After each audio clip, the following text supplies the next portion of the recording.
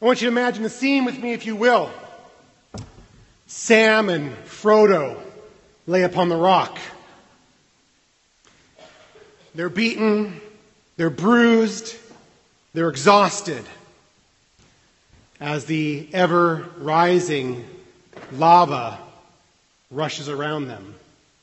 They've accomplished the task that they set out to do, which was to destroy the One Ring.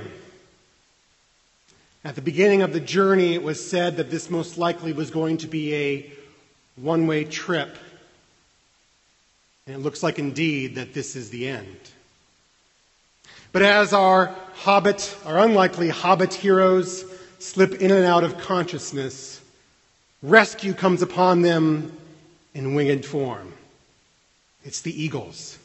The eagles have arrived. I have a question for you. What is your wilderness? What is your wilderness?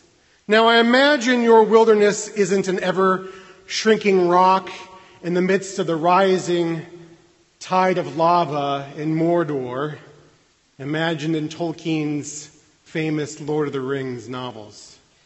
Nor do I imagine that your wilderness is the literal howling waste found between Egypt and Israel, as described in places like Deuteronomy 32. You see, this idea and this concept of the wilderness doesn't sense to just evoke a sense of place, but also condition. The Israelites themselves, in the midst of that howling waste, faced all kinds of trials and tribulations and testings and temptations, all for the purpose of trust. To trust in the one God who had brought them out of slavery in Egypt.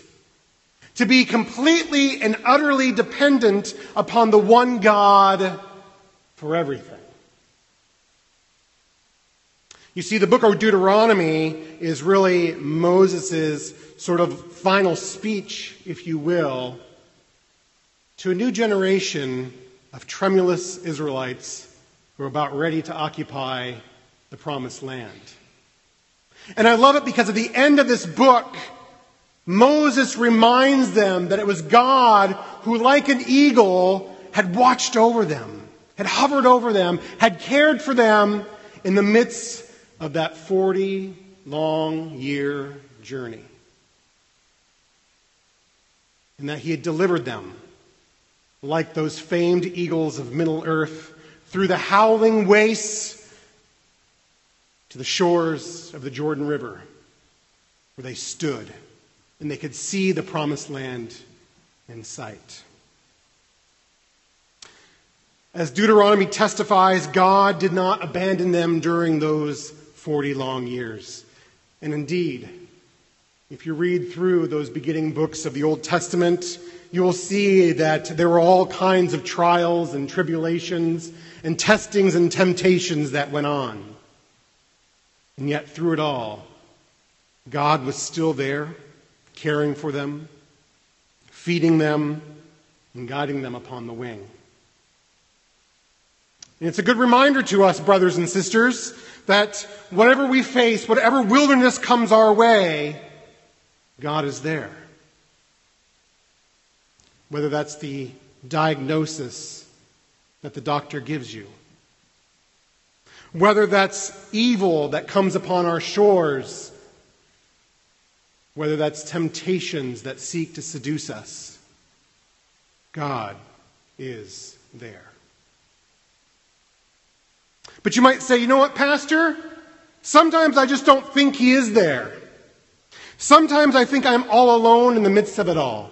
Sometimes, in fact, I think that God has downright abandoned me. And that's why I want to guide your eyes. I want to guide your gaze to the howling waste that is Calvary, to the place of the skull, to the cross, where the eagle has not just arrived, but that eagle has indeed landed, where Christ spreads his arms out and loving care for you, where each hammer blow represents another one of your sins being nailed upon Jesus. You see, Jesus' wilderness experience seeks to transform our own experiences. Christ calls us to look at our own trials and tribulations and testings and temptations through the lens of the cross. And in order for us to trust in the one God, who was always there in the midst of our wilderness. In Christ's name, amen.